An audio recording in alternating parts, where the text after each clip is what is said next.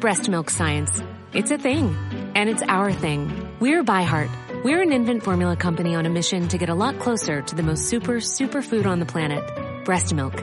Our patented protein blend has more of the important and most abundant proteins found in breast milk. We're the first and only U.S.-made formula to use organic, grass-fed whole milk, not skim. We make our formula in our own factories in Iowa, Oregon, and Pennsylvania, using a small batch manufacturing process that works to preserve the integrity of our ingredients. We ran the largest clinical trial by a new infant formula company in 25 years, and clinically proved benefits like easier digestion, less gas, and softer poops versus a leading infant formula. We were the first infant formula company to earn the Clean Label Project Purity Award. And while we've put a lot into ByHeart, there's a long list of things you won't see on our ingredient list, like no corn syrup, no maltodextrin, no GMO ingredients, no soy, no palm oil. ByHeart, a better formula for formula. Learn more at byheart.com.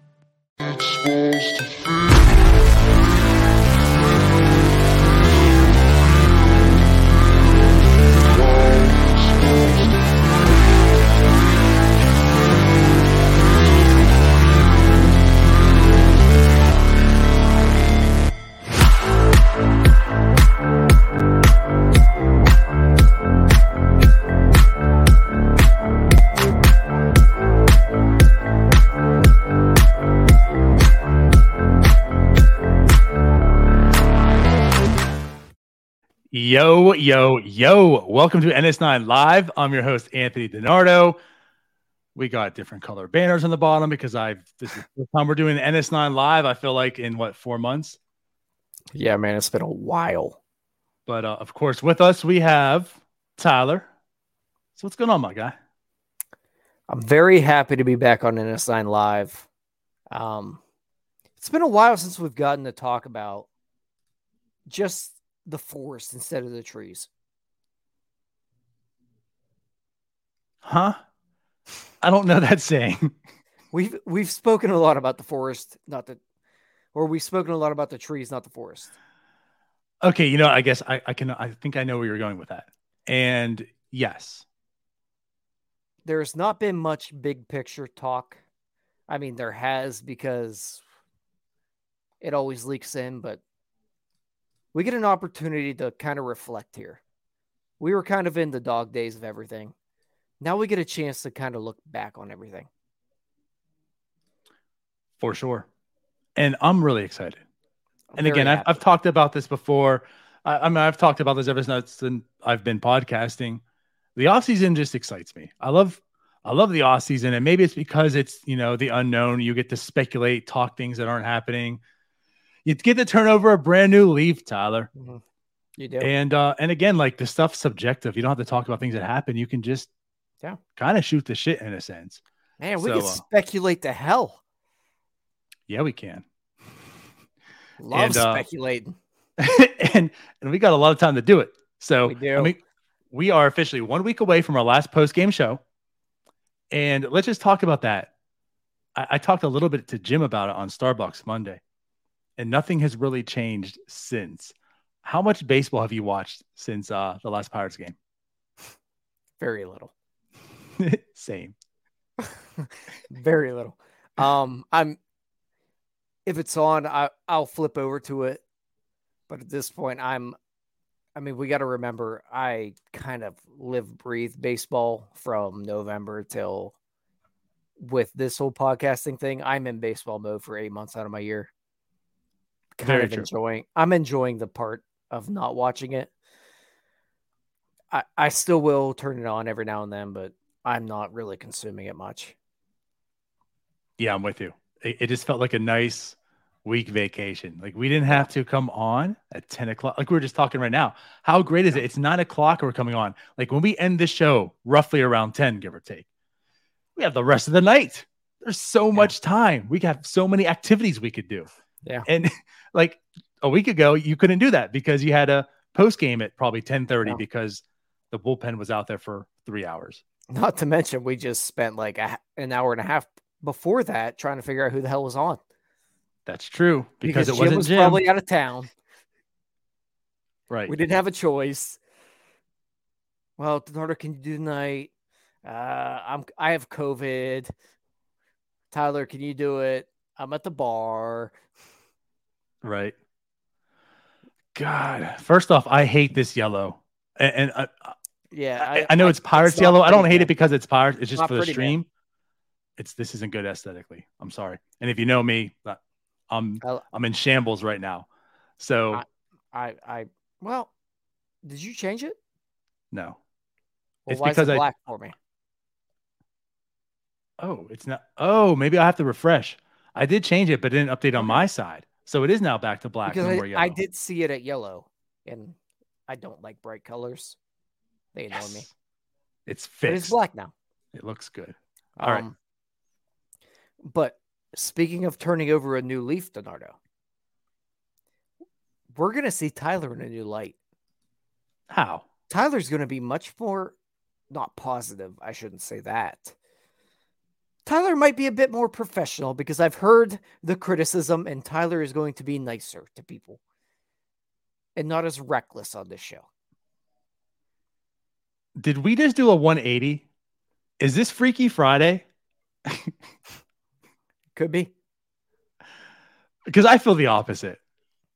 I've heard the criticism of Tyler. Back to this comment here. Maybe this is what we're talking about. I wasn't. I was just bringing up just a little side note of my life. I'm going to go ahead and try to be more professional on this show. I'm still going to say fuck whenever I want, but we are going to talk about the 2022 Pirates season in review. We will definitely do that. Yeah, but I mean, but it's the 2022 Pirates season review. So no one really wants to do that or listen to it. So I get it. We can wrap that thing up in an hour.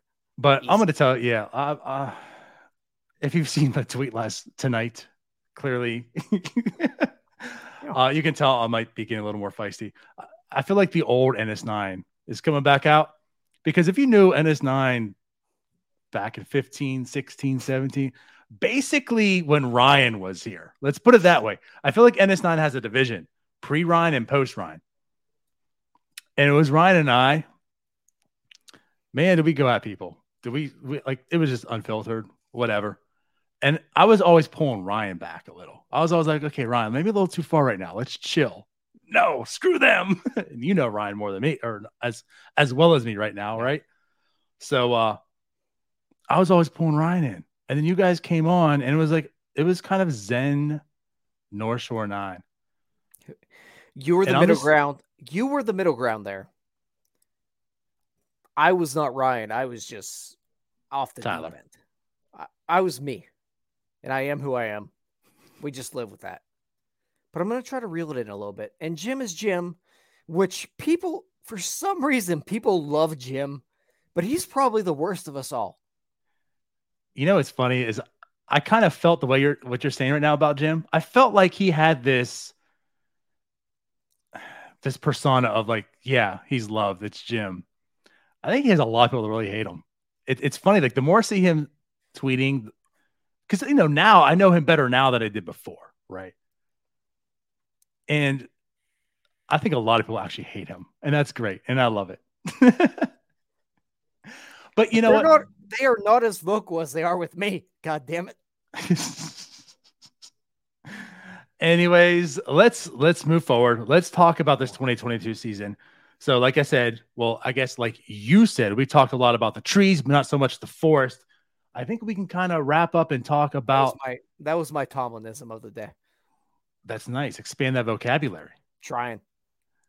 But, we can actually look at the season like as a whole, generals, not talk about how someone went over 4 with 4Ks today and there was an error made and there, just miserable stuff. Not that it's going to be great, but let's talk about the season in general. I guess maybe the expectations. Your expectations coming into 2022 and then what existed. I think it's definitely something we'll probably revisit on the over-under show we did. But I feel like it's about where we thought they would be. It was a really long walk for a short drink of water. Another Tomlinism. I'm just going to throw them in all day. Yeah, but you love that one. That's becoming a Tylerism. That one's been a Tylerism for a while. And it's usually directed at me, but anyways. Yeah. I mean, 100 losses, I don't think any of us expected much more than that.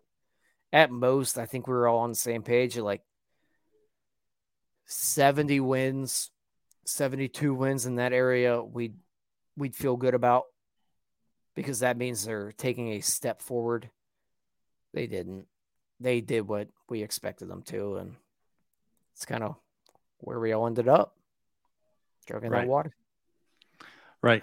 You pretty much felt anywhere between 60, 65 wins was about that sweet spot. You know, it didn't have to be. Like, that was our biggest takeaway this offseason. It didn't have to be. The division is in a very sad state. I mean, hell, the Cardinals won it. They brought back Pujols. They had Yadi Molina, who's like one of the worst catchers in baseball. Adam Wainwright comes back. He's 78 years old. Like, it was the trios. You know what? If we're not going to win, let's bring nostalgia. I mean, how many times did we say that? I felt like the offseason. Like, listen, you're not going to win. Let's just be nostalgic about it. And they went and won it because this division's so bad. So, like, the Pirates could have taken that step just by complementing this roster with some competent veterans, and they didn't. So, with that said, as you mentioned, you're probably looking about 60, 65 wins around there. And that's pretty much what they hit, right at 100 loss season. So I think the expectation of like the win-loss was about right. Yeah. And it was more of it doesn't have to be this, but this is where we expect it to be. There were plenty of things that could have been done to not be there, but that's where they ended up. This we talked about it all off season. This should have been a 2011 type year. Maybe not where they had that stretch where they're 48 and 43, but they should have ended up at, 70 wins. I think they won 72 that year, something like that. I'll assume it because you said it. I'm guessing off the top of my head, but that's probably where they should have been this year if they do things correctly, but obviously they are full-blown rebuilding still. Yeah. Yep. And I just feel like this offseason, to look forward a tad here, this offseason I feel like represents, hopefully, what should have been last offseason. Like, this is the one where they might start pressing on the accelerator, complimenting this team, some true leadership, move forward. Again, we're not asking for the world. No one's talking wild card here. So if you're talking wild card last year, please don't talk wild card this year either. But at least a step in the right direction. I'm hoping that's what this offseason brings. But regardless, 2022 didn't. You had Josh Van Meter on opening day. Then I'm not going to go down the list in that sense. Yeah. But I think overall the expectations were pretty much about what you expected. I'll put it this way. I was even anticipating maybe it not being this bad for so long. Maybe like some of the call-ups coming up, some success. I don't know. I felt like we were going to see a little bit better baseball earlier than what we ended up seeing, which ended up being like in September. They did have 72. Look at you, Tyler. I got a brain on me, I'll tell you. It's good with numbers. I don't know about brain, but it's good with numbers. It is. So, I don't know. Like, where do you want to go from here? Do we want to talk about? No, but just to touch on what you just said, I think I absolutely agree with you.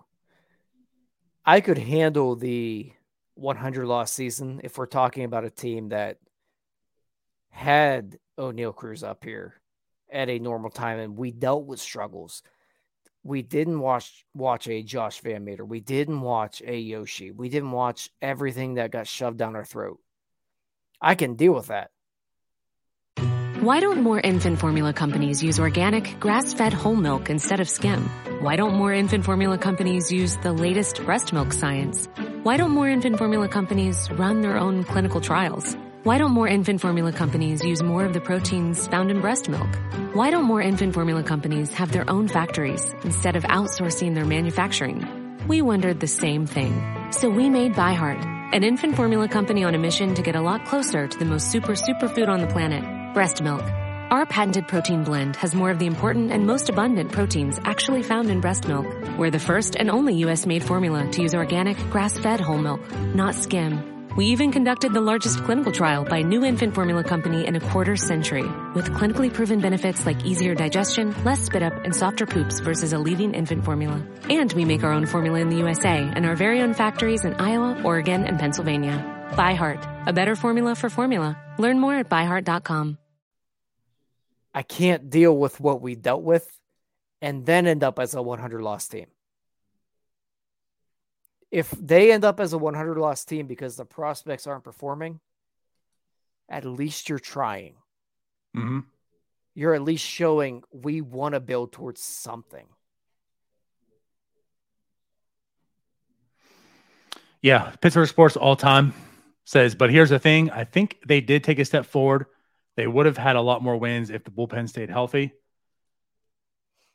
I think the step forward is somewhat subjective in ways, but again, going with the bullpen, they also took a step backwards in some areas too.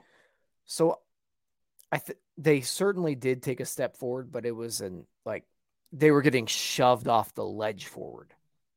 Like O'Neal Cruz had to come up. Roansy had to come up. There were a lot of guys that were just banging on the door that had to be there. So they took a step forward, but they also didn't leap forward like I think we would hope them to.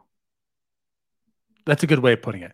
There were some individual performances where, like they did. And you can even include Jack Sawinski in there. Even in his up and down season, ends up being almost a 2-war season. And with that being said, think about what the right field represented the past few years. It was pretty much a black hole as well. So even him being there was a step forward in that sense.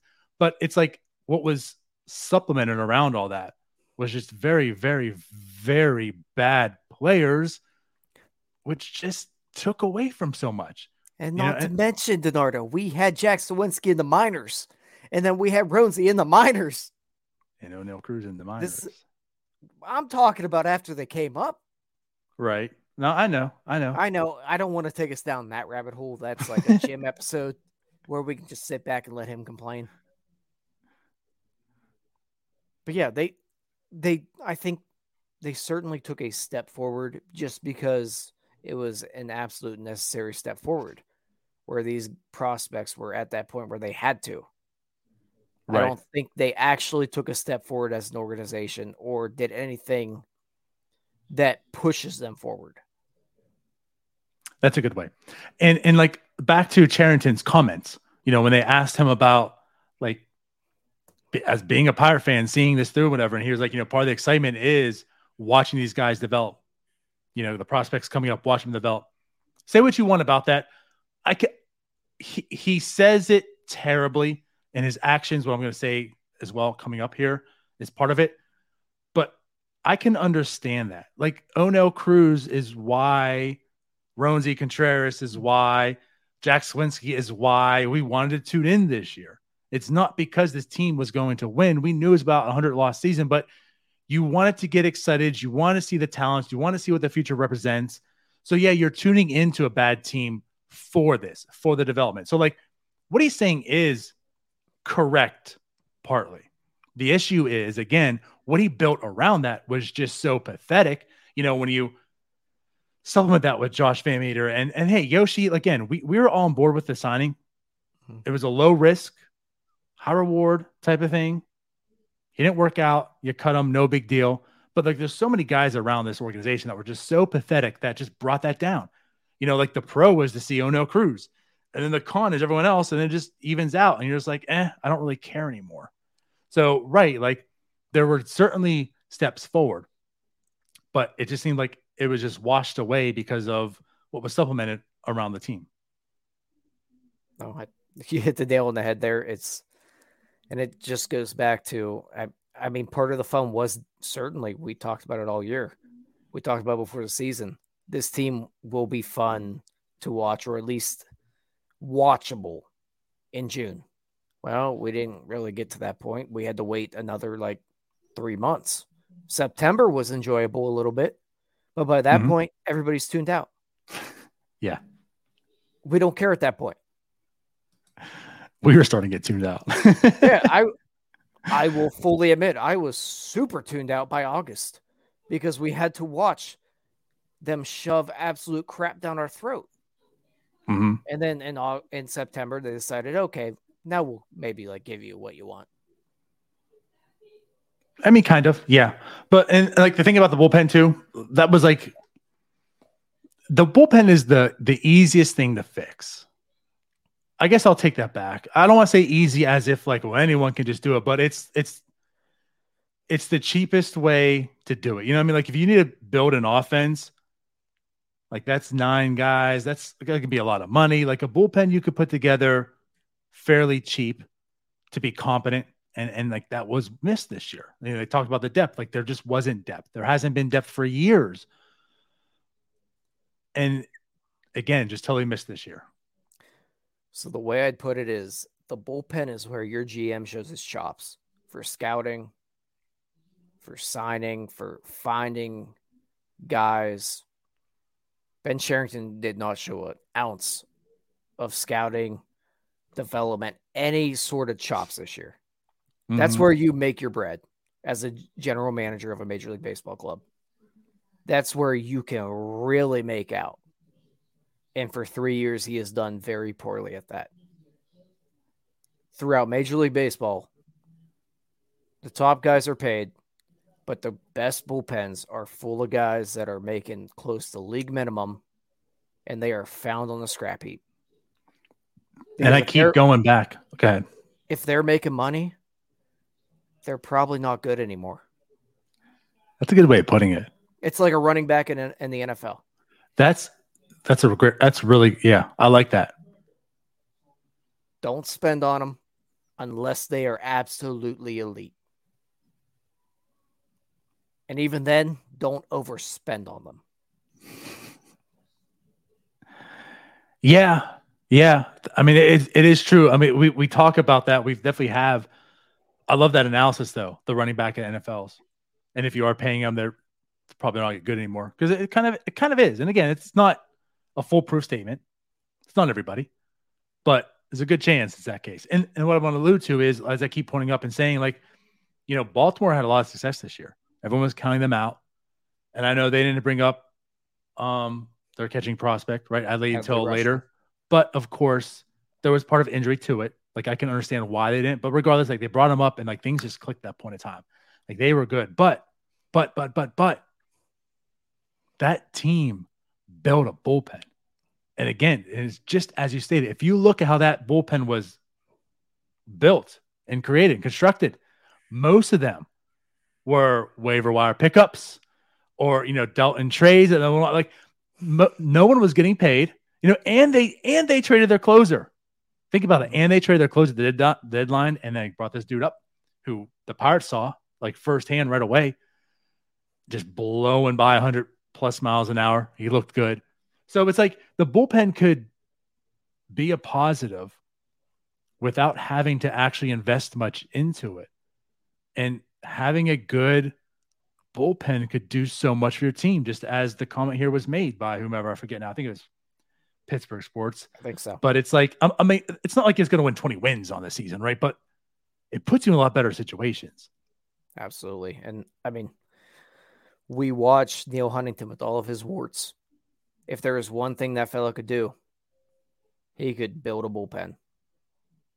He wasn't great at much else, but he could build a bullpen. We have not seen that yet from Ben Cherington. I think next year we're going to see a much better bullpen. But he also gave up a good bit of major league talent in order to do so. It almost goes back to your line in the sense of it's being forced there. Like you're going to have it just because the guys are there via some trade, right? And that's why we did think the second half was going to be better. Of course, injuries derailed that, of course, and whatnot. But when you have a manager has to overwork that bullpen because your GM didn't provide you a bullpen, that kind of happens. Mm-hmm. But yeah, I think next year it definitely can be. Like there were a lot of people talking about the bullpen this year and how it's good. And the thing was, it wasn't good. But there are some parts that can be good. There was just a few, though, and that was the problem. And I feel like next year, those parts will return. They probably won't get as overworked. You did add some in trades. You got some guys coming up through the minors and such. So I think the bullpen can be competent next year. Yeah. I mean, if you really look down the line, you got Bednar, you got Holderman, you got either Oviedo or Ortiz, although I'd like to see Ortiz actually in the minors developing as a starter if that's the case.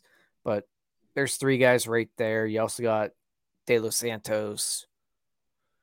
There are arms down there, but we're also talking about, Oviedo, Holderman, Bednar, 3 dudes that were acquired by giving up major league useful players.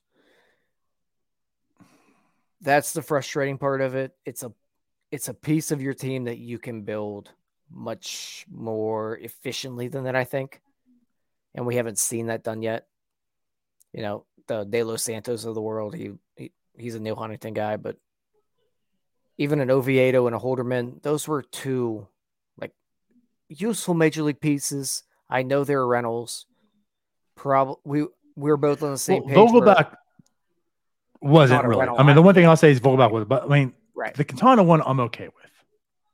I will always be okay with that. I would have felt it would be dumb not to trade Quintana. Song for another time. Sure. But either way, just in general, I don't love building your bullpen off of trading major league players. And we haven't seen that diamond in the rough that he has found yet, Sherrington. We haven't seen a Jason Grilli.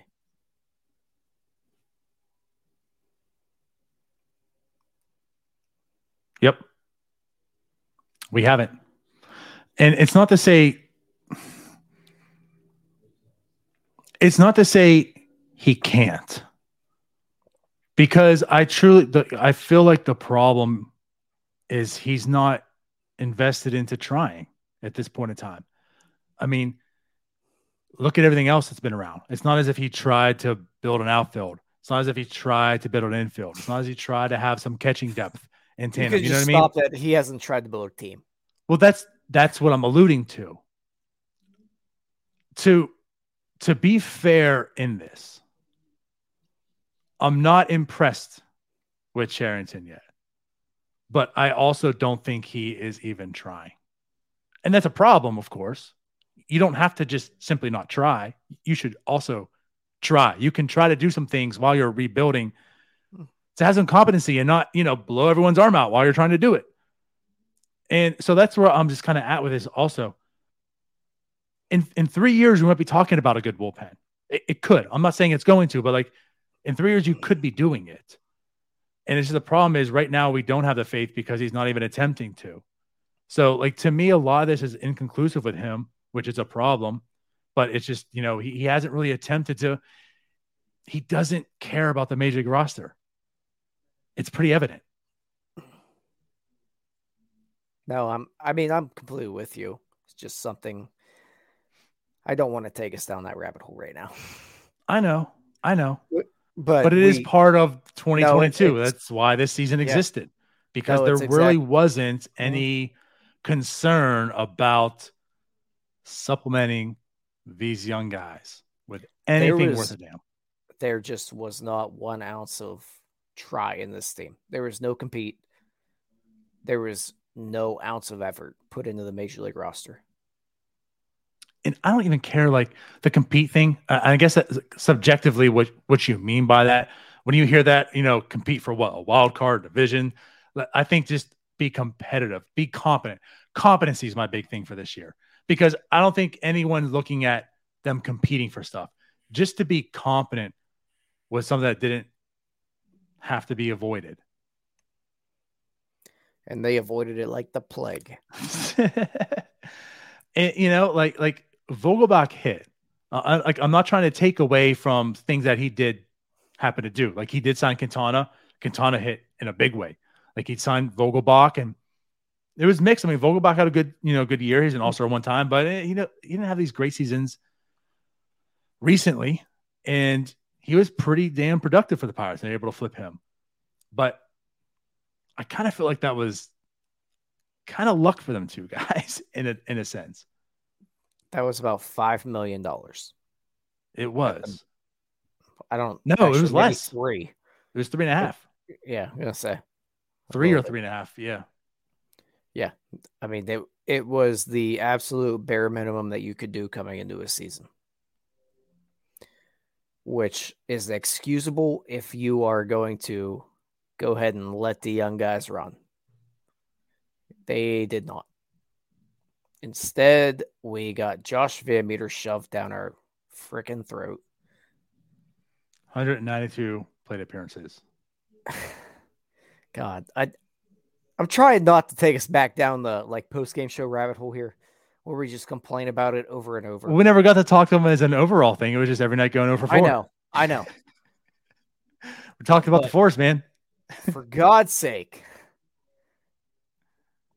This was an embarrassment. This was embarrassing. If you're a general manager, I don't know how Derek Shelton doesn't resign.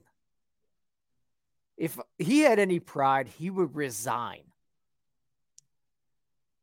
I would say, nope, we're done here. This is an absolute joke. You're not going to force me to play Josh Van Meter and hit him second. Wait, did you mean Shelton or Charrington? Shelton. Oh, did you say Shelton? Yes. Oh, I would. If he had any pride, he would have walked right into that office and been like, we're done here. Like, you're not going to make me have another year of a 400 win percentage. I'm done. I'm never getting another job again. No, that's funny. I thought you said Charrington, so I was thinking that doesn't make sense. He's the one that put the team together. No. Shelton walking out, yeah, that'd have been funny. Could you imagine? I would have been like, I'm done. I'm not doing this anymore. I'm not going to be your scapegoat here whenever we're 4 years in and we're still terrible. And then you decide to fire me after you finally decide to call everyone up. Right.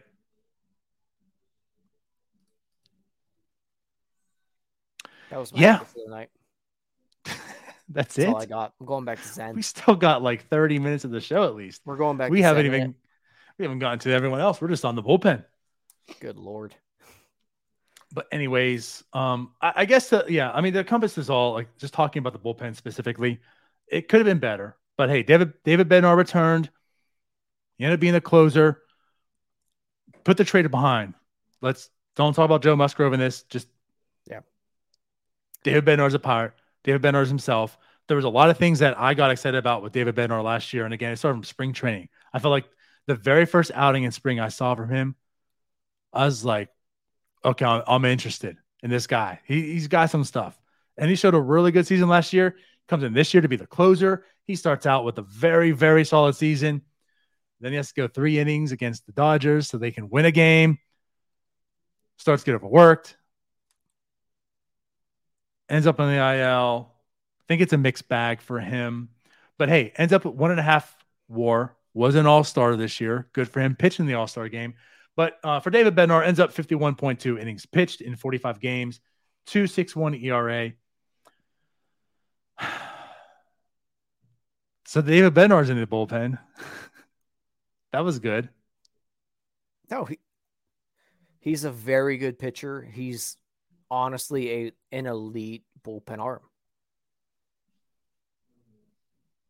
He's a guy that's on a very bad team that they should honestly look to deal, but that's neither here nor there. We never got to that because he was injured, by the way. Right. You and I really wanted to talk about that with Jim. Right. That's something we'll probably get down at some point with Jim on here. But he's a guy he's a very, very good bullpen arm.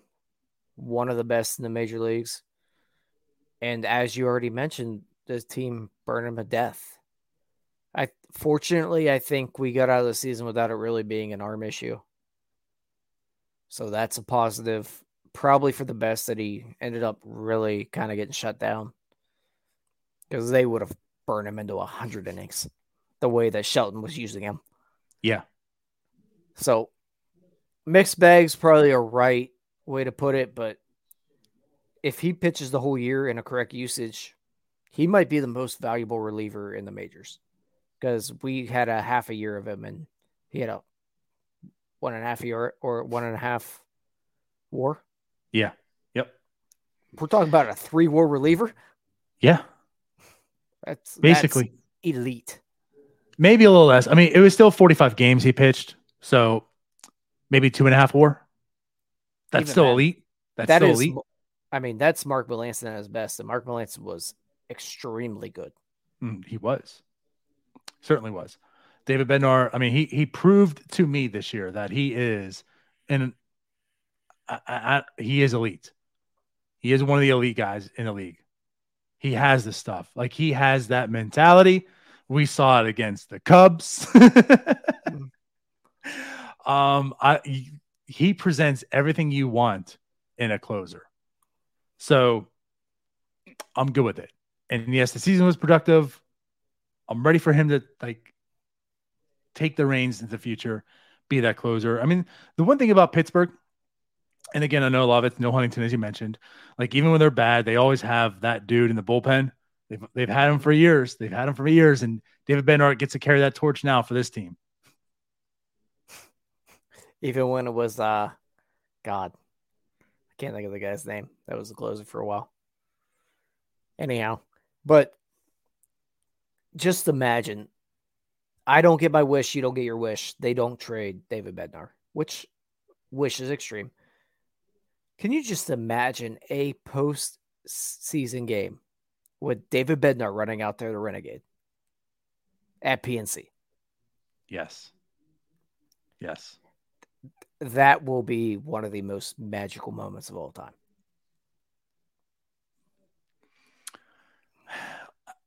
Yeah. I don't want to start talking about that because it might make me sad.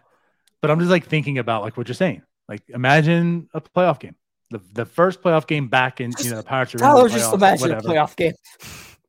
Yeah, just imagine that. Imagine a playoff game. Hell, just but imagine you're absolutely correct. Normal game.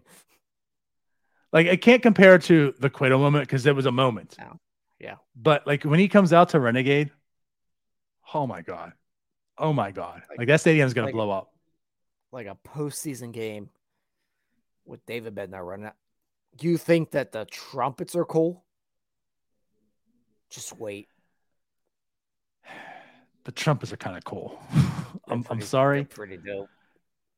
The trumpets are legit as AF. Yeah, they're pretty cool. I don't know if this compares to the trumpets by any means, but the meaning behind it and the city of Pittsburgh behind it is on a whole nother level. To the city of Pittsburgh, that means a whole hell of a lot more than Edwin Diaz and the trumpets. But the trumpets are cool, but the crowd for the Renegade would be better.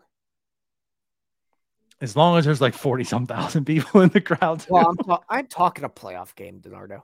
Again, I digress. But yeah, no, get out of here, Connor. The Mets have run trumpets into the ground. It's corny. I mean, whatever you say, but you're wrong. It's still cool. I don't like that they claim it. Wilson Contreras has been doing it for a while. Or what's his name? Which is not Wilson. Not Wilson, his brother. William, yeah. Yeah. He's doing it, which is funny because they're in the same series. Yeah. And Contreras came out to Diaz and he struck out. But yeah.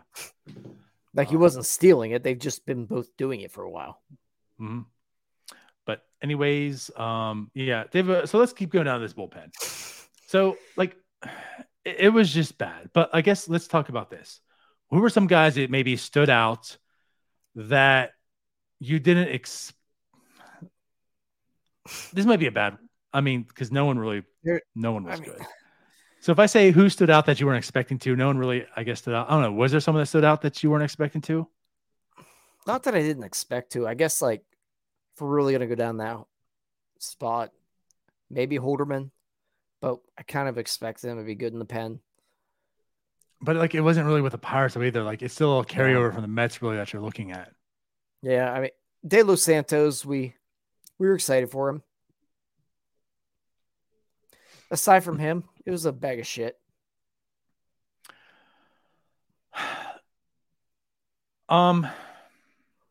Again, it was just a bad question because there really isn't many of those. De Los Santos is a good example of one. You know, he was a guy that had some intrigue last year. He's on the 40 man, going to be a reliever, but he's got some stuff.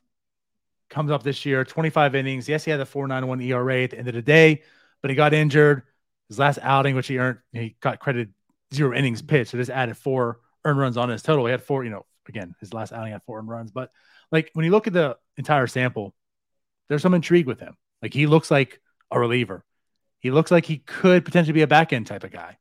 So hopefully healthy De Los Santos comes in next year. He's in the he's in the bullpen. See what he got. Yeah.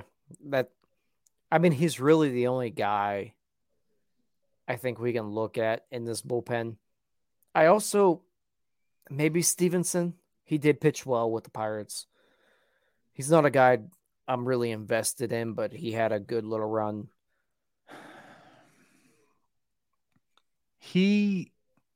So I think I presented a question in our group chat. You did.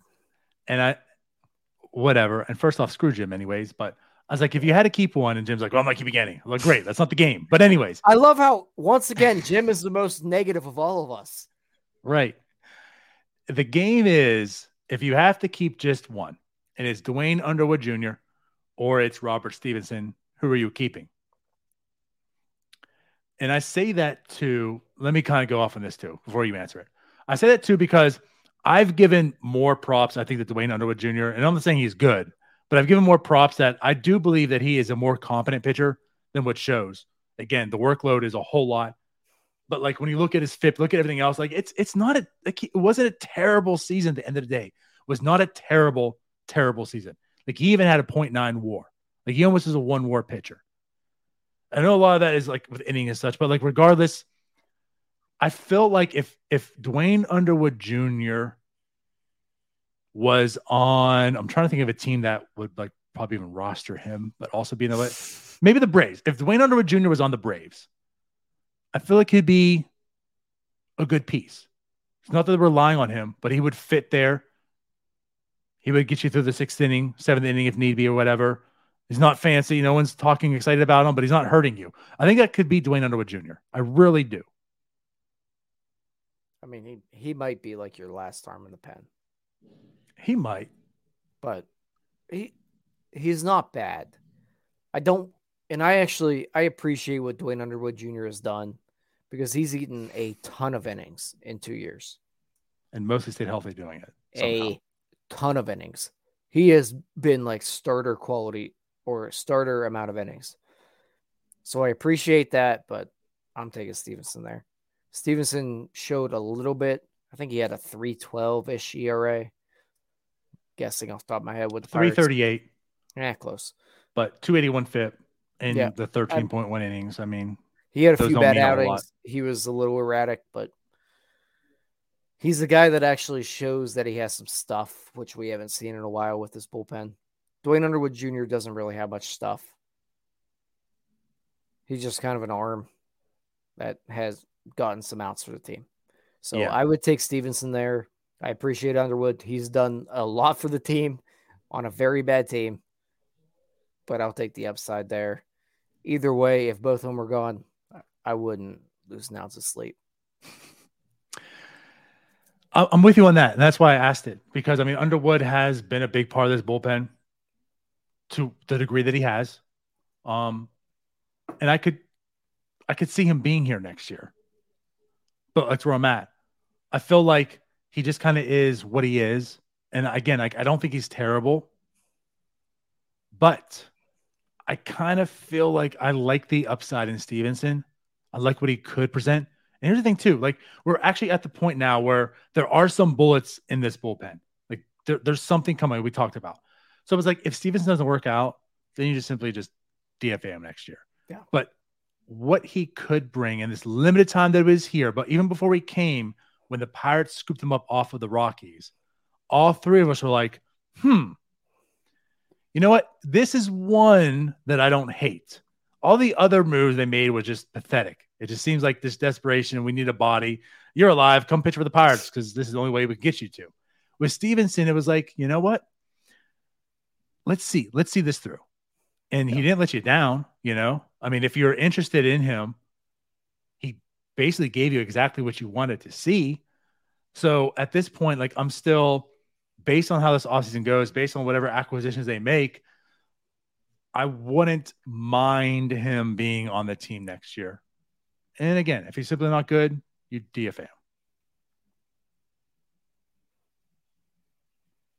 I'm not gonna lie. I'm just trying to think of which year Francisco Liriano had a 338 ERA. He was either 14 or 15. Like, what are you looking at, man? No, I'm just thinking off the top of my head. I feel like it was 15. I think he had a 338 ERA that year. Anyhow. You know, it's funny. I do know he had a 338 ERA. I do remember remember that 14 number. or 15. Because it was 302 in 2013. 14. 14. 338 okay. and 14. And then 13 was 302. 13 was 302. Is this the Tyler Flex show, or are we going to talk about the 2022 Pirates? Like, I'm not even looking at my phone. We know. What was 15? Well, you're the NS9 Jeopardy champ. What was 15? 337, Tyler. Okay. Yeah, he was real close. Okay. But 2015. Are we done, Tyler? What are we doing here? I'm thinking. Hold on. What are you doing? What year did he have a 291? Somewhere around there. 292, maybe? I don't know. But that was with the Twins. 216 in 2006. 216. Yeah, that's it. Struck out like 11 and something. 10.71. Yeah, close. Yeah. Why are we doing this? Because I like to flex. Shut up, Tyler. You said 338. In my defense, you said 338. I automatically thought back to Liriano had that one year. Whatever. Okay. So we're talking about the bullpen for way too long, by the way. AJ Burnett had like a 351. Not even looking. Was there anyone else in this bullpen that kind of stood out for you? No. No? Okay. No. I want to talk about this one guy, though, as well. And it kind of goes in the Underwood scenario. But I will say, like, I don't know what his future is going to hold. He will be in the bullpen next year for sure, regardless. Okay. But I still have intrigue over Will Crow. What his role can be in the bullpen. Again, simply just put out there every freaking day for 3 innings, it felt like. And he pitched 300 innings in the bullpen this year. He just completely broke down in my eyes. I'm willing to give him another shot next year, see what we can do in a managed, true, like 1 to 2 multi-inning relief role. I don't know, Tyler, go talk. No, I actually really agree with you there. I kind of forgot he existed because he was kind of off radar for a long time once they burned him into the ground. And I just sort of forgot about him. But yeah, I think we've been on the Will Crow train for a while, and we jumped off, and we jumped back on, and we jumped off. But yeah, I'd like to see him more in, even if it's the multi-inning role, it needs to be more managed. He can't be going out there throwing 3 innings every other day. I mean, the guy threw 74 innings in the bullpen this year. And he didn't pitch for how many months? Not months, but he was out for a little bit of time. Yeah, but they really limited him. Towards the end, yes. Because he was getting lit up, because they burnt the hell out of him.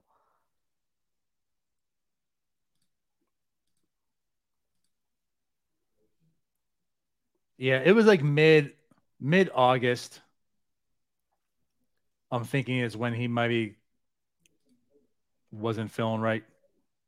Because that's when he started he's pretty often after that then. There was a bit of time in mid-August where he wasn't used that often. Looks like just twice within a 2-week span. But anyways. But the innings started to shrink a bit. Mm-hmm. We weren't. And I think he's a guy that you definitely can use in that kind of role. And I think it's useful, but it needs to be, if we're going to use him for 2 days, or for 2 innings, I should say, he needs 2 days off. Yes. And actually, the funny thing is at the end of the year, he actually was back. His 3 out of the last 5 outings, he pitched 2 innings. Before that, he didn't pitch more than 1 inning. I'm sorry, more than 1.2 innings since July 5th. So he went back to the old crow the last week, it seems. Yeah, I know when we talked about him before, I thought that he could become maybe a Chris Davinsky type that the Astros used. We saw what happened with Davinsky. The Astros used the hell out of him. I think he threw 100 innings that one year, and he was unhittable. But then he fizzled out. Will Crow could be in that mold, but he's also a guy that you can't just burn up to death like they did. And you also can't throw him out there for one inning, think he's good in 2 days, throw him for 3. He's got to be on a reliever schedule. Well, if you have more relievers in the bullpen, Ben Charrington, you could do that for Derek Sean. Yeah. But that's why I just want to say that. I just wanted to go ahead and say his name just for the same reasons I talked about him right before he really started blowing up and said at the end of the year, you're going to talk about Will Crow and how bad he is, but it's not his fault. And that's why I still have intrigue for him next year in the bullpen. Like, I'm not looking at his end of year ERA to say this is Will Crow because, again, just completely mismanaged. He could. I'm not saying he's going to be good and elite, but like he could be a serviceable multiple inning guy to get you through when you need it. I mean, he does have stuff to be elite in the way that he could be used. If you're creative with him, he could be elite. If the Pirates had a brain and could actually create something here, there are very good uses for Will Crow. Okay. Like, if they really want to go piggyback, he'd be a great piggyback guy. Well, that was his forte at the beginning of the year. Like, he should be the second guy. Like, come out, throw 3, you're done for. But they're not smart. It is what it is. Okay. We are 50 minutes in. We're just getting through the bullpen. That pretty much wraps up the bullpen. Thank God. Safe to say, right? Nothing really else stands out in the bullpen here. Okay, cool. Then let's get to the starters. I think the starting pitching, if you want to say steps forward, I think the biggest steps forward was the starting pitching. And again, it's the parts. It's the trees in the forest. It's the few of them. The biggest one that mattered, though, is the one that really did it. And, of course, with Mitch Keller. But, I mean, Zach Thompson is just bad. Bryce Wilson is just bad. Jose Quintana came in and he did the damn thing. He provided a lot of innings this rotation needed at the time. Some competency for the bullpen at that time. But Mitch Keller, even JT Brubaker, I think there's some conversation we have about him, like what he truly is on a good team. Is he a starter? Is he a bullpen? But those two guys, even JT Brubaker, again, looking at his end of the years, he has a 4.69 ERA. He made some steps forward though this year. He answered some questions, took some steps forward. Mitch Keller again certainly did. And Roansy, his rookie year, he was fine.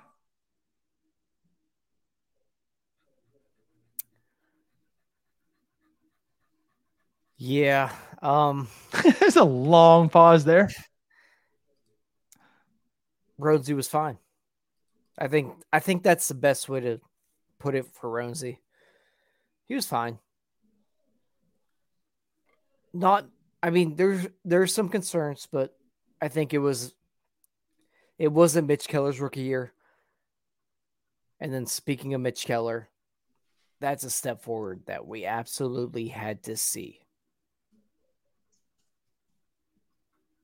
He had to take the step forward, and he's the guy that this team really needs to become what he was this year. Mm-hmm. And even looking back at what he did after he added that 2-seamer, if he can continue to do that, that definitely speeds up this rebuild. And then just going on to that, we saw Oviedo pitch, decently well. We saw Luis Ortiz come up. I mentioned after our post-game shows that if you squint a little bit, I think you can start to see a bit of a rotation building here. Yes. And I really do think that we're starting to see some sort of cohesion here with the rotation. I'm not screaming for Oscar Marine to get fired as much as I was a few months ago. I still don't care for him, but I'm not screaming for it. That's probably the best way of putting it, because I know I was screaming for it. I was screaming for it. Get this guy away from here. And the Cole Hamels. I wish Cole Hamels. You know how good I am with names.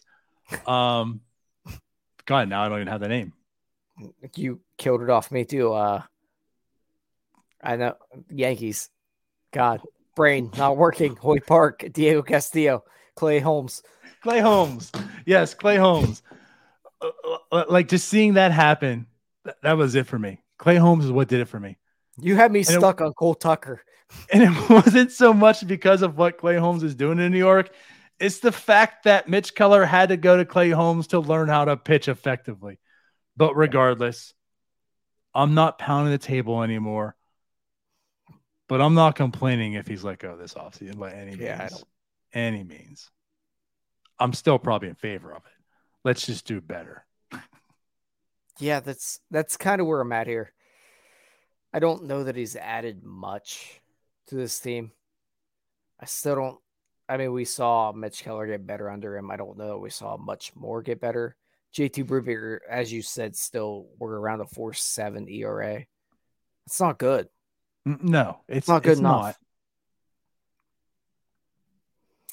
That was a long question. We will check that in a minute. I get distracted. I'm sorry. I have ADHD. You're good. I'll read it while you're talking. Oh, thank you. But now I'm off track. I don't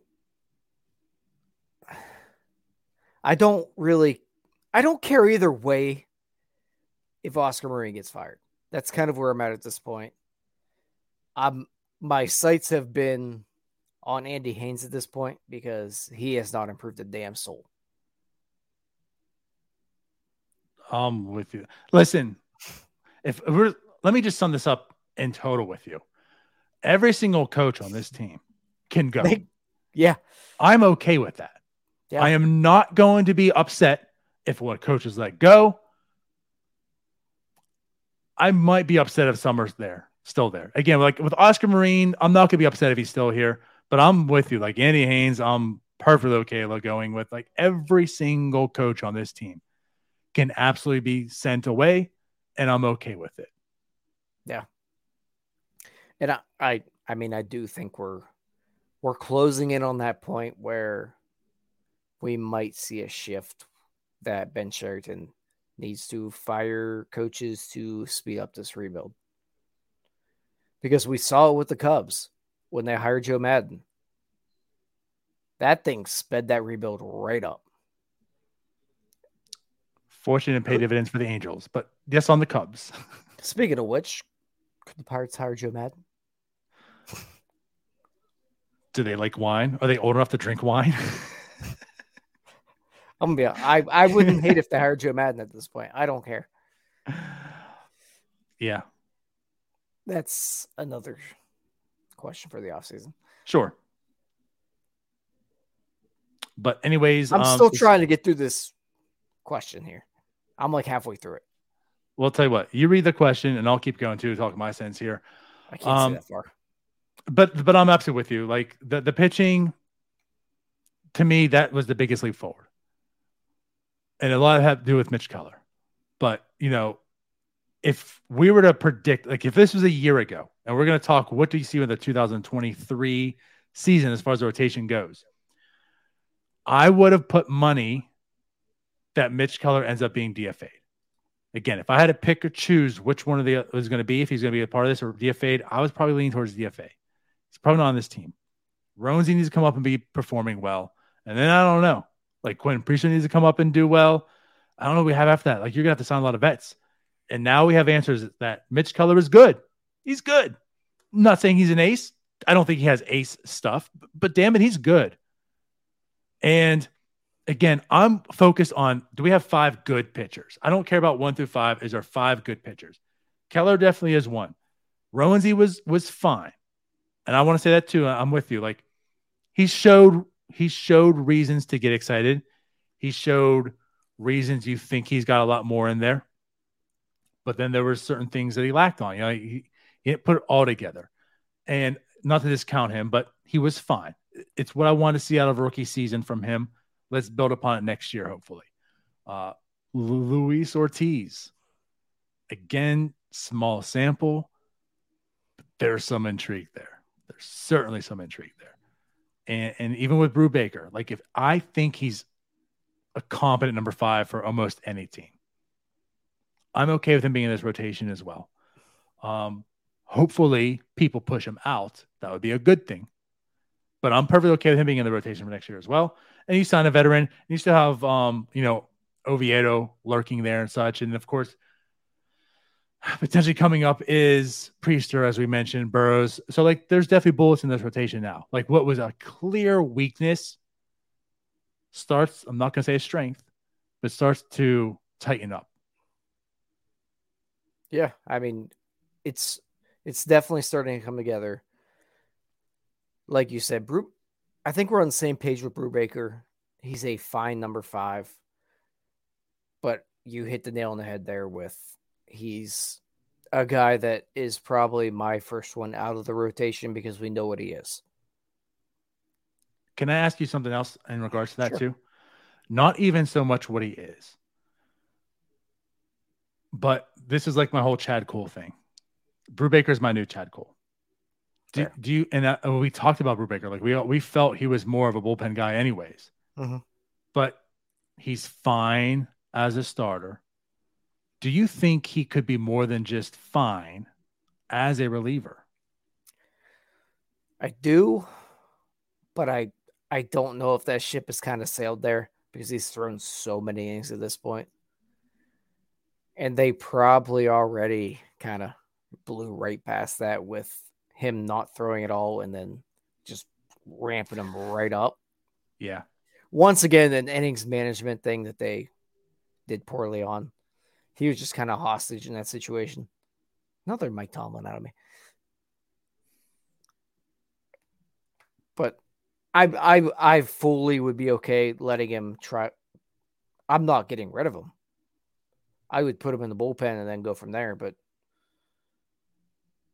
he's certainly probably my first one out of the rotation. Okay. If someone were to get signed, I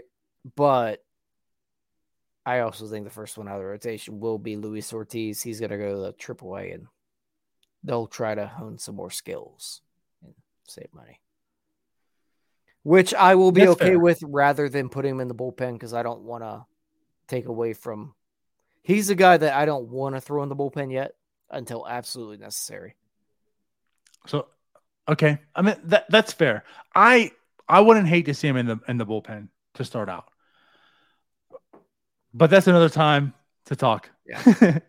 But I'm with you too. I think the reason too I talk about this and I debate it is simply the fact that I don't want to say Brubaker is a reliever to discount him being an actual fine number 5 starter. I think he can be that. But I do have intrigue. I wonder how effective Brubaker could be in a reliever role. And could it be a real weapon, especially for a bullpen that could use someone maybe to be a real weapon. So that's part of it too. And again, he's a good pitcher. He's a fine pitcher. He's a major league pitcher. He is. And the 4.7 ERA isn't great, but I also look at it. He's better than that. Not much, but he is better than that in my mind. But yeah, I do wonder how effective and how good he could be as a reliever. And I'm kind of intrigued. I want to find out if that makes sense. But anyways, we can move on. He's not Bryce Wilson. No, he's not.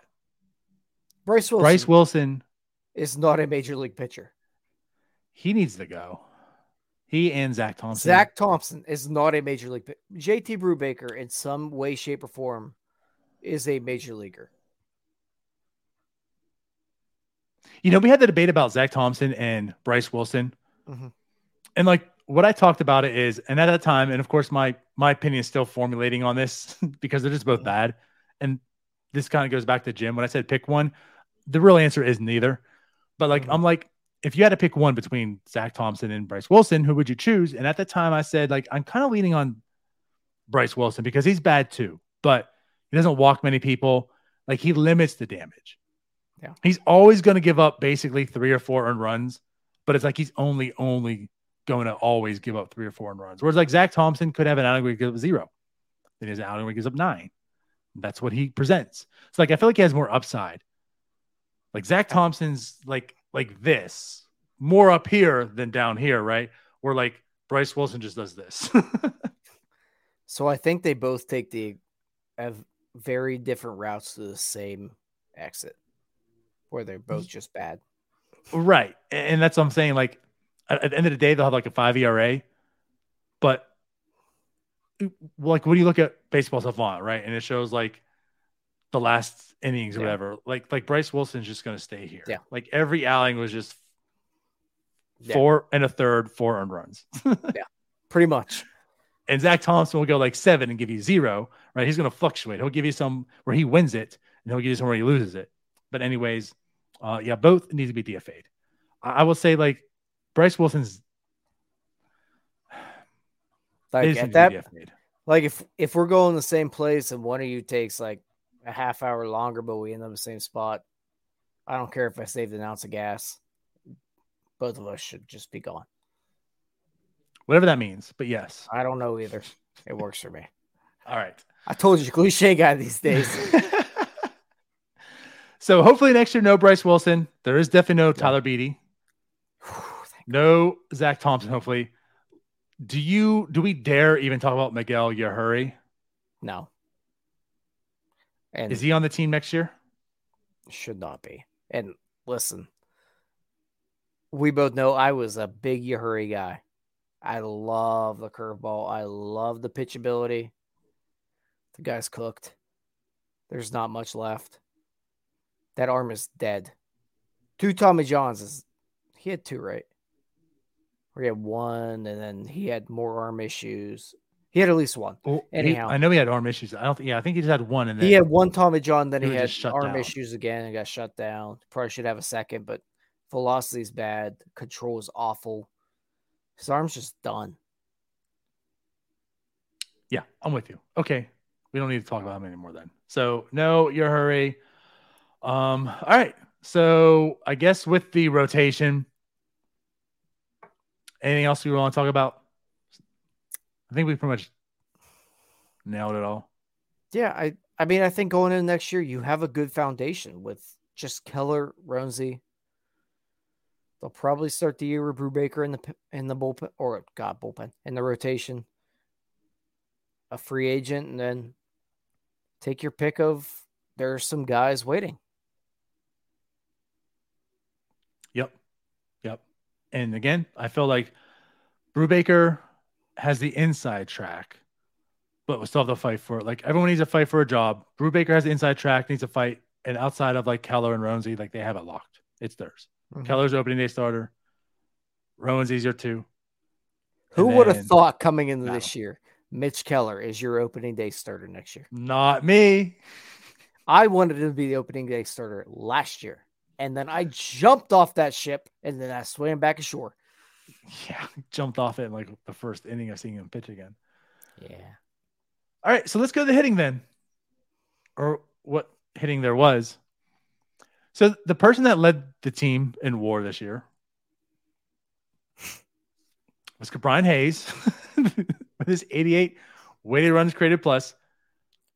And that poor solely because of his defense. Beach ball. What do we take about this offense? So I guess we talk about the bullpen and how, like, as far as leaps, I mean, yeah, David Bednar showed he can be an elite guy. After that, it was a lot of meh. There was certainly leaps in the rotation. Was there any leaps this year as far as hitting goes? Leaps? No. I don't think there. I mean, maybe Kevin Newman. Okay, that's but fair. That was a nowhere else to go but up. Also fair. But he did go up. He went up enough to have consideration. We're going to have an offseason talking about, do you keep Kevin Newman? Absolutely. Didn't think that was happening. So I think just as Pirates fans, we are going to be overly critical of Brian Hayes because he signed a quote-unquote big contract, which really isn't big. On a competent team, he's a 6-7 hitter that plays really good defense and is not even a 6. I mean, he's a 7-8. I was rounding up. Well, now rounding up.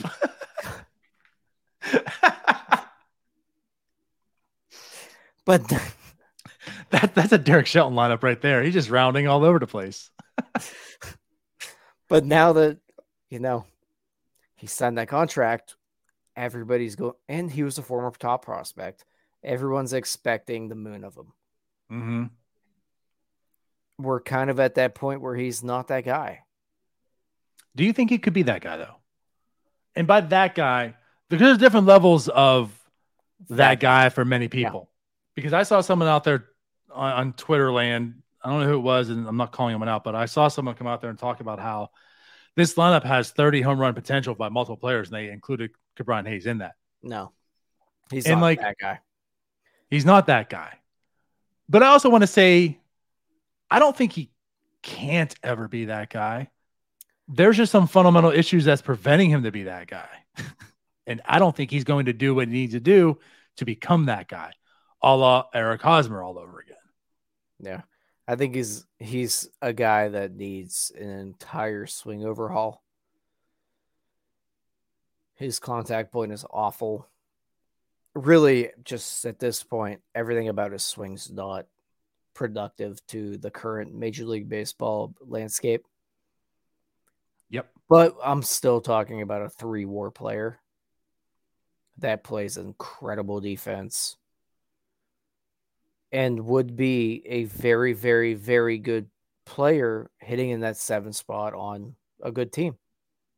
The problem is that this team needs him to be a top 4 hitter.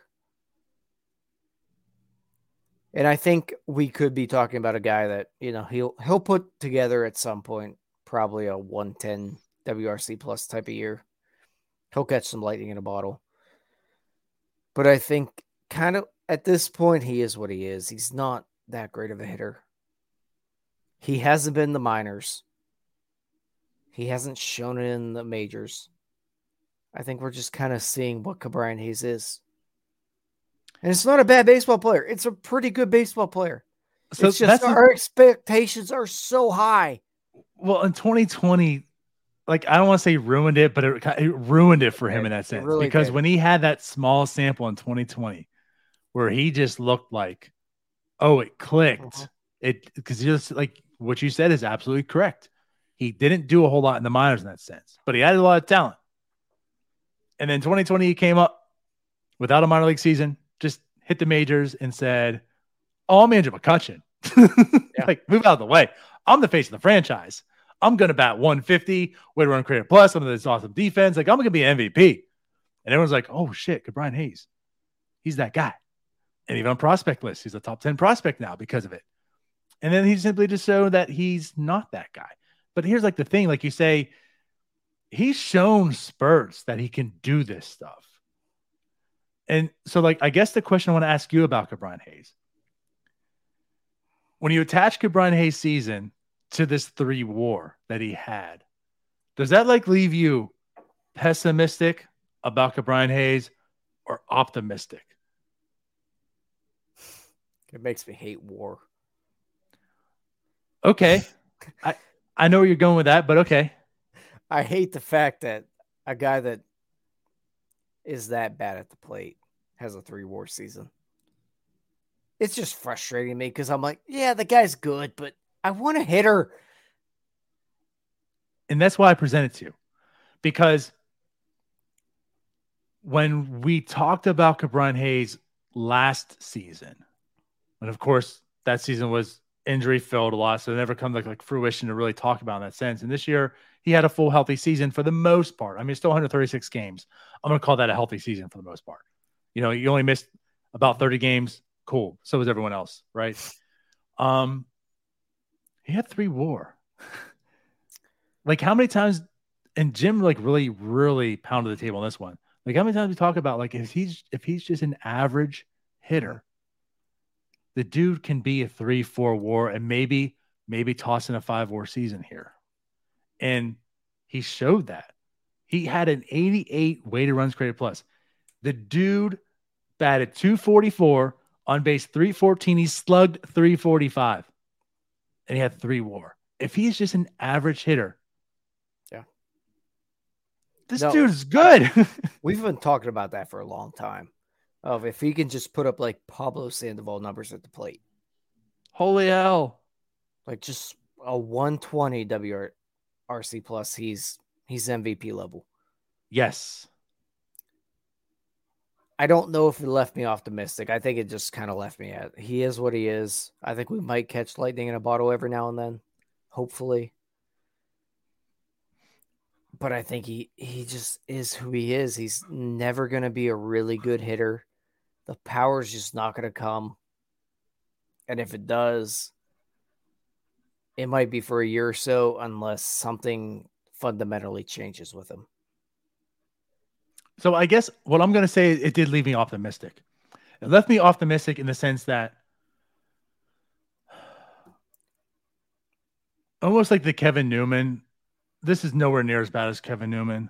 I'm not trying to point that together, but it's like you could probably imagine it can only get better for him. So if it does, and if he turns some things around and gets better, that's even more productive he's going to be. But I'm with you in the sense that I've seen enough sample size with everything to say, you know what, 2020, like he ain't that guy. Yeah. I think I've seen things to say that he could be better. There's something in there. It's going to take a whole overhaul of his swing. Like he's got to, and again, like the comparisons to Eric Hosmer to him, like just it clicks. Like Eric Hosmer hit the ball very, very hard. It just went 2 inches in front of the plate. And it's like, why don't you lift the ball? And he just hated it. Like he refused to. He talked about it openly. And it's like, if you just would do it, I bet you would be good. Like go be friends with Justin Turner. That's what you need to do. And like, he refused to do it. And like, where's his career gone? Like, he's been traded to the Boston Red Sox because nobody wants him. And it's like, I fear that with Brian Hayes. I feel like he could be better. He's just not going to. And with that being said, even at this level, I feel like it could still be better than what it is. And he could be like a forward player, just being an average hitter. Yeah, easily. He could be a 4-win player on his defense alone. Like if he plays a whole season. Yeah. His defense brings value that people really don't understand. He is that good there. We're talking about the best third baseman in baseball. And do you think it's fair to say that he probably didn't have the best defensive season either? No, he didn't play that well there. That's what's crazy he was so good, but there were some plays he made were like, Bryant? Is that you? And I think with the new baseballs, I think it was Gone Post and Kevin talking about the new baseballs. All of a sudden, Brian Hayes struggled a bit, and we saw some other players struggling a bit with the new baseball, just fielding wise. Okay.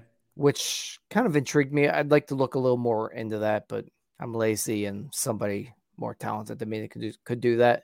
There you go. But looking at just errors from kind of our best players around the league with the new ball. Maybe that's why Neil Cruz can't throw a baseball. I don't know. That's interesting to me too. I didn't really hear much about that, but now I'm intrigued too. I do want to dive into that and find out. But that's what I want to say too. Like what's funny about this is how we're talking about all this, and I think he could be better defensively also. We're talking about the guy who might be the best defender in baseball, certainly at third base, him and Nolan going back to back, right? He could be better defensively as well. Don't do that to me. We have an off season. Okay, so let's keep going. We talked about Brian Hayes. Yeah. But the question was, did anyone surprise you? Anyone stand out? Started with Kevin Newman. Yeah. Yes. Anybody else stand out offensively or take offensively? that? Offensively, nobody took a leap. I'm going around the diamond for me here. Other than Jack Sawinski, but he didn't really when you look at the full season, it's really not that great. We were surprised, I think, by just Jack Sawinski in general being a Major League ball player this year. I don't think we really expected that. And being he was a productive Major Leaguer this year. He was. I think that surprised a bit. I still look at him as more of a fourth outfielder type of guy. And then aside from him, you go around the diamond, it's just a whole lot of shit. To bring up Jack, like, kind of forgot about Rodolfo. What's funny, I'm going to get to him. What's funny about Jack Sawinski is he showed everything. He showed he could be a really good baseball player. Mm-hmm. He showed he could be a really bad baseball player.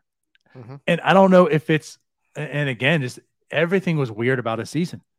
Home, how good he was, away, how bad he was. And like, that just doesn't happen. When's this going to normalize? What is he really? I'm still confused on what a Jack Sawinski is. And like what you said, at the end of the day, I'm feeling more of like the fourth outfielder vibe from him, which the thing about that is that's kind of what I felt about him to begin with. Mm-hmm. So like you talk about the long walk for a drink or whatever the hell you say. Like I felt like Jack Sawinski used this season to come back at the end of the day to say, I'm a fourth outfielder. Yeah. It really was a long walk for a short drink of water for Jack Sawinski season. We all ended up right back at square one where he is outfielder. Right. And it's not like, that's not to take anything away from him. When you look at the expectations, I mean, like when he comes from the Padres, he was the number 20-ish some prospect with them at the time. You know, like he had that breakout season that year in Double-A where the power came, but he was nothing basically like his whole, minor league career, such prospect career wise. And like, so they make the trade. You're talking, is he going to make the 40-man? What's his future? It's probably like a platoon guy, maybe a fourth outfielder. And then he comes up by force, really. And you see the at-bats, and we keep talking about this. You see the at-bats, and it's like the production's not there, but you know what?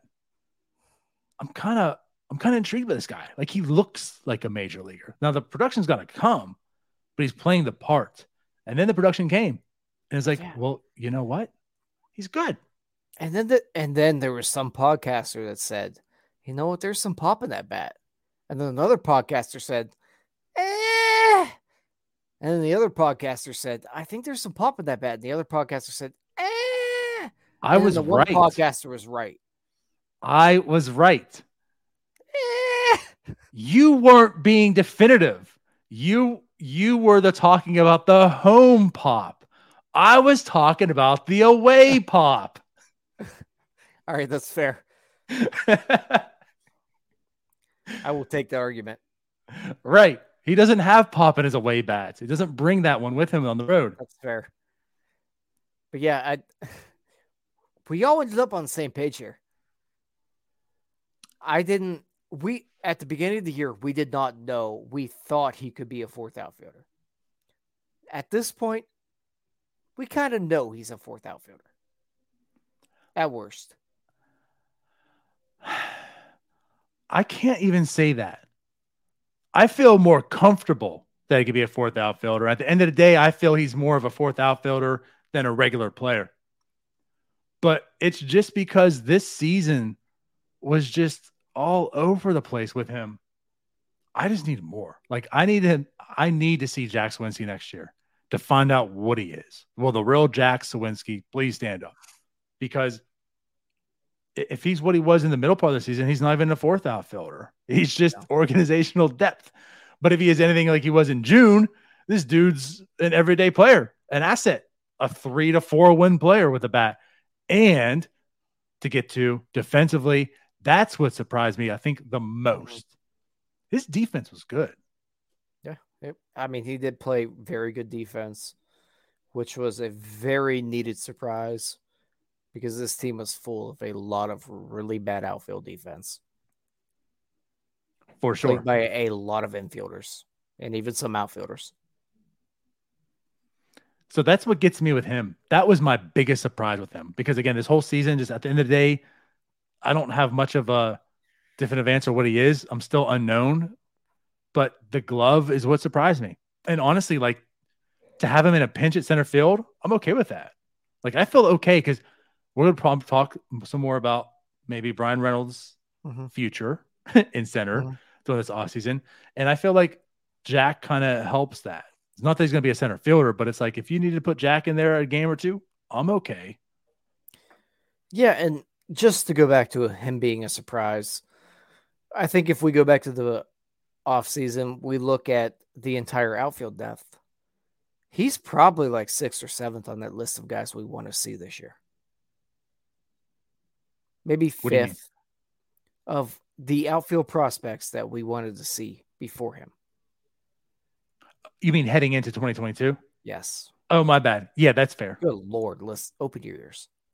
Hey, man. It's been an hour 20. No, but I mean, you look at like even throw a G1 Bay in there. You look at a Kanan Smith and Jigba, Swaggerty, Cal Mitchell, but there were a lot of guys on that outfield list that I think we were very excited to see. And I think everybody talked about the outfield depth on this team. Maybe not up the middle, but there was a lot of outfield depth. It kind of shriveled up pretty quick. Well, and I think the fair thing about it too was there's a lot of depth. It wasn't quality. There was a lot of guys. And this year was finding out like who was the guy. But I'm with you too. Like to me, Cal Mitchell and Sawinski are kind of like neck and neck. Like that was I was way more optimistic about like all the others, I think. And Swaggerty it was more or less a health thing. Like, how's he going to come back? He's going to have the inside track in my mind. And actually, the funny thing is he was the one left out. Yeah. You even look Cal Mitchell. I think we're on the same page here. I'm going forward, kind of out on him. But if you look at his minor league numbers, the minor league numbers suggest that he would be the guy. And turns out he's not. Those numbers are the one thing, though, that let me, depending on how this roster is constructed, and I mean, he has options. It's not like he has to leave the team. Mm-hmm. But I'm not totally writing him off in the future. Now, we know he's not good defensively. Bad. But I'm not totally writing him off. All right. So let's get to Castro. Because to me, Castro is definitely one that took a leap. Yeah. In my eyes, I just felt like he was more of like organizational depth. I mean, this team's loaded with middle infielders. There's plenty more in the pecking order, kind of like your Sawinski comp. You want to see way more guys ahead of him. Mm-hmm. And at the end of the day, Castro put a fine season together. And there's a lot of intrigue with him that I need to find out more of. Yeah. You mentioned that Sawinski comp. I think that's very, very good. He was a guy that you heard about the Marcanos, you heard about the Bays, you heard about all these other guys, mainly because we did see Castro last year. Cruz. It wasn't great. And then not only that, but like you saw Peguero and Gonzalez coming up. Gonzalez. Like they're going to leapfrog Castro. Right. God, just go down the list. Hell, Hoy Park last year, Diego Castillo. That's fair. That's fair. I mean, coming into this year, I think there was more intrigue with Diego Castillo. Yep. After spring training. Rodolfo, we saw him last year. He last year didn't look like a major leaguer. Except for those first 5 hits. Oh, yeah. But in the grand scheme of things, he did not look like a major leaguer. Sure. And then you've mentioned it many times. The guy has tools out the wazoo. Tools are everywhere for him. Pitch selection's not great, but guy hits for power. Guy's got speed. Guy plays a good second base. Plays a decent third base. We just kind of saw it slightly come together enough that he looks like an actual useful major leaguer right now that has some incredibly needed power in this lineup. And that's the big thing with him, is that he has the pop that there's not much even in the minor league system. There's not a guy that hits balls like him. Right. The hit tool might be there with a lot of guys. There's not that pop. Correct. So I'll put it this way. And obviously we haven't talked about O'Neal Cruz. We've talked plenty of him anyways, but regardless, like here's something that if Castro can hit and be that guy, and O'Neal Cruz can hit and be that guy, that really helps this team out as far as the construction part of having like a Brian Hayes as your third baseman. Because if he's not going to be able to put up that type of power, but the defense he provides, right? Like think about so he just becomes your pseudo shortstop. He's the glove guy at short and Cruz the third baseman, like as far as like the lineup goes in that sense. Like having Castro the pop he has and Cruz the pop he has can really help save this lineup in ways where you can afford to have like a Brian Hayes at third base hitting 7 to 10 home runs a year. Yeah. Because he doesn't need to now at this point. Yeah. And then you look at Castro, worst case scenario, he does at this point look much more at his floor as a bench bat that's very, very useful and a utility guy. He's not a Josh Van Meter coming off the bench. Oh, God, no. He's a guy with actual talent that maybe likely won't put up the batting average that you hope for as a major leaguer or even the offense, but he's a guy that does play a second and third pretty well. Doesn't really play in the outfield, but he's still a utility infielder that has talent in the bat and can give you above average defense. Yep. And like the thing too is, and he also hits lefties well. That too. And he can play short in a pinch, which isn't pretty, but he can do it. That's fair to say. You don't want to play short, but if it's a necessity, he can do it. It's once again, it's not Josh Van Meter. No. But I'm with you, man. Like I was pretty much just kind of casting him off. Like he's just a guy, whatever.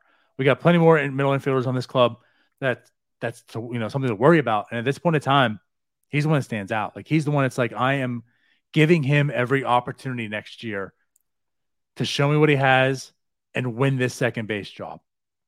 Because with those tools, as we talk about, like his ceiling, what he could do is tantalizing.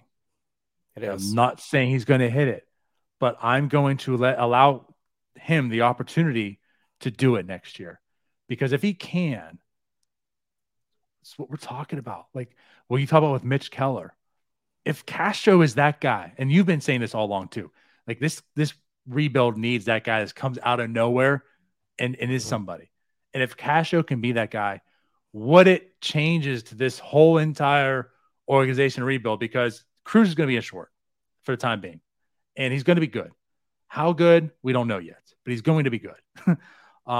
If Cruz and Castro are your middle infielders right now, Bae slides into that like utility role because he can play outfield, unlike Castro, as you mentioned, right? Mm-hmm. So he can be like that utility type of dude.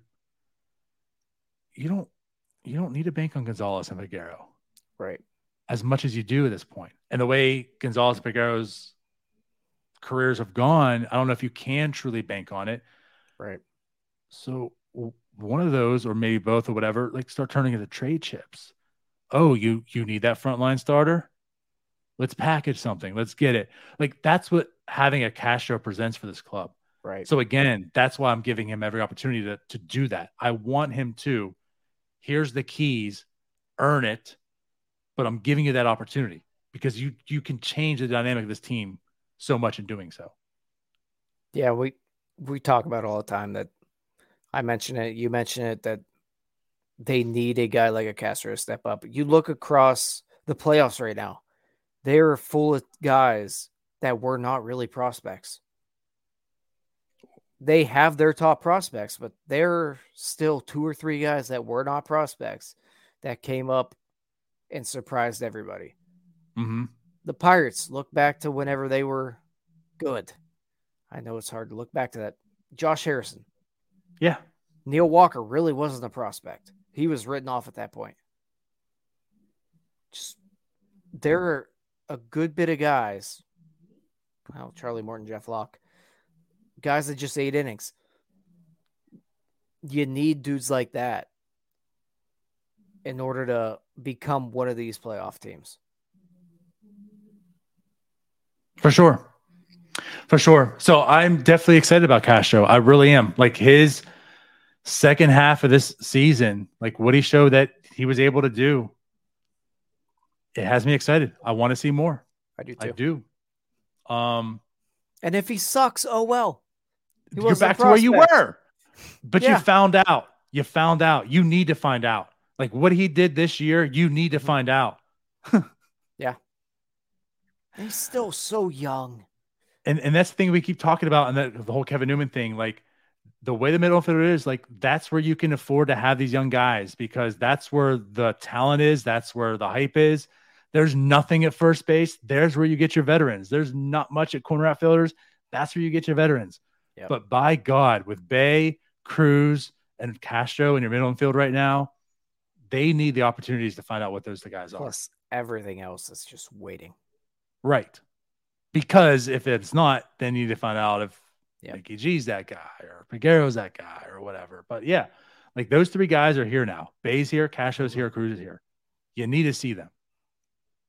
Yeah, I'm with you. All right. We didn't even talk about Reynolds, but down year for him as well.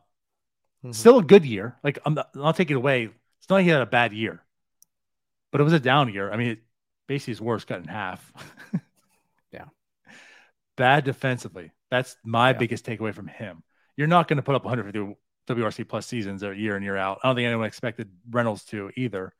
But 125 weighted runs created plus from your center fielder. I'll take that every single day. But not his defense. Not great. I mean, we saw it. We did see it all year. He wasn't. It's not just the metrics. He wasn't great out there. He's getting older. I mean, he's 27? He'll be 28 next year. Nothing but losing seasons, but go ahead. I'm 29. I know these old legs don't work like they used to. I can't patrol center field like I once could. Could you, though? Oh, yeah. I know you were on the cover of Madden once. You ever on the cover of the show? I could have been. Okay. But, no, I really do. And it needs to be a serious conversation this offseason about moving him back to a corner. And not only just because of his outfield defense. If you are serious about Brian Reynolds being part of your future, keep him in center field does nothing for you. I'm with you. And like the biggest thing too is he was never viewed as a center fielder to begin with. No. He was kind of thrown in there. It was out of necessity. Out of need. And then it was like, oh, you actually played it pretty decently. Yep. And then he was like, yeah, psych, this is actually what I am this year. He fooled us. We were hoodwinked. Yeah. And I think he kind of demonstrated that. I'm not going to say like that last year was a fluke season by any means. I mean, he had to play good defense that whole entire year. But I feel way more comfortable him at corner than I do in center. And I think, too, what that presents is the fact that, just going back to what I said, Castro, Cruz, Bay, like Bay's going to have to see time at center field to get his at-bats and reps in. And I do see, I'm not saying he's going to be out center field all the time. He'll definitely see his shots in center field. But I think next year presents the transition. You find out what Bay is. And if Bay, like if we're talking the same way we're talking about Castro right now, of course, Bay will have a whole year of doing so. But like at the end of the year, Bay, you're talking the same sense of him. Like, okay, he's a good player. That might just be his job now. Like now he's your center fielder. And again, that solves quite a bit.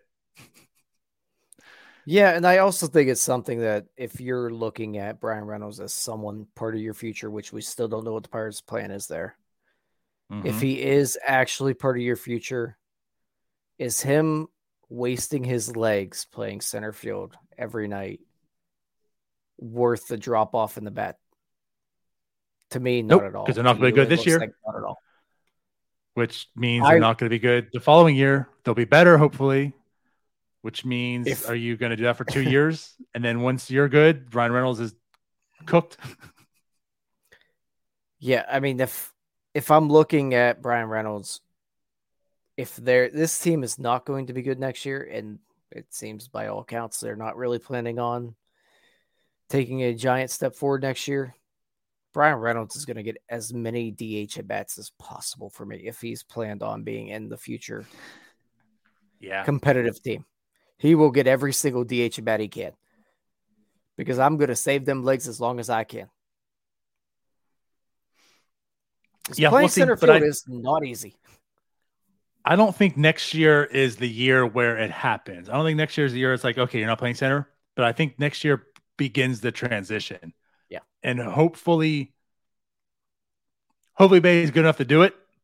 But if not, then they need to find a center fielder. And I think it's, again, like you can have power in the corner. Reynolds presents that. You don't need it in center. I'll stop. I'll stop there because I'm with you. We've said it before. I'm not telling that Cruz will be a center or a shortstop his entire career, but he needs to show it right now. You need to find out right now. You give him every opportunity because we can present. But let me put it this way. I'm just saying what a fine center fielder he could be if shortstop doesn't work out. Let me put it this way. If O'Neal Cruz plays shortstop like he did this year, I would highly entertain him moving to center field. And center, not a corner. This whole right field corner, center. Because he has the athleticism to be center. And imagine. I think he will be better than he was this year at short.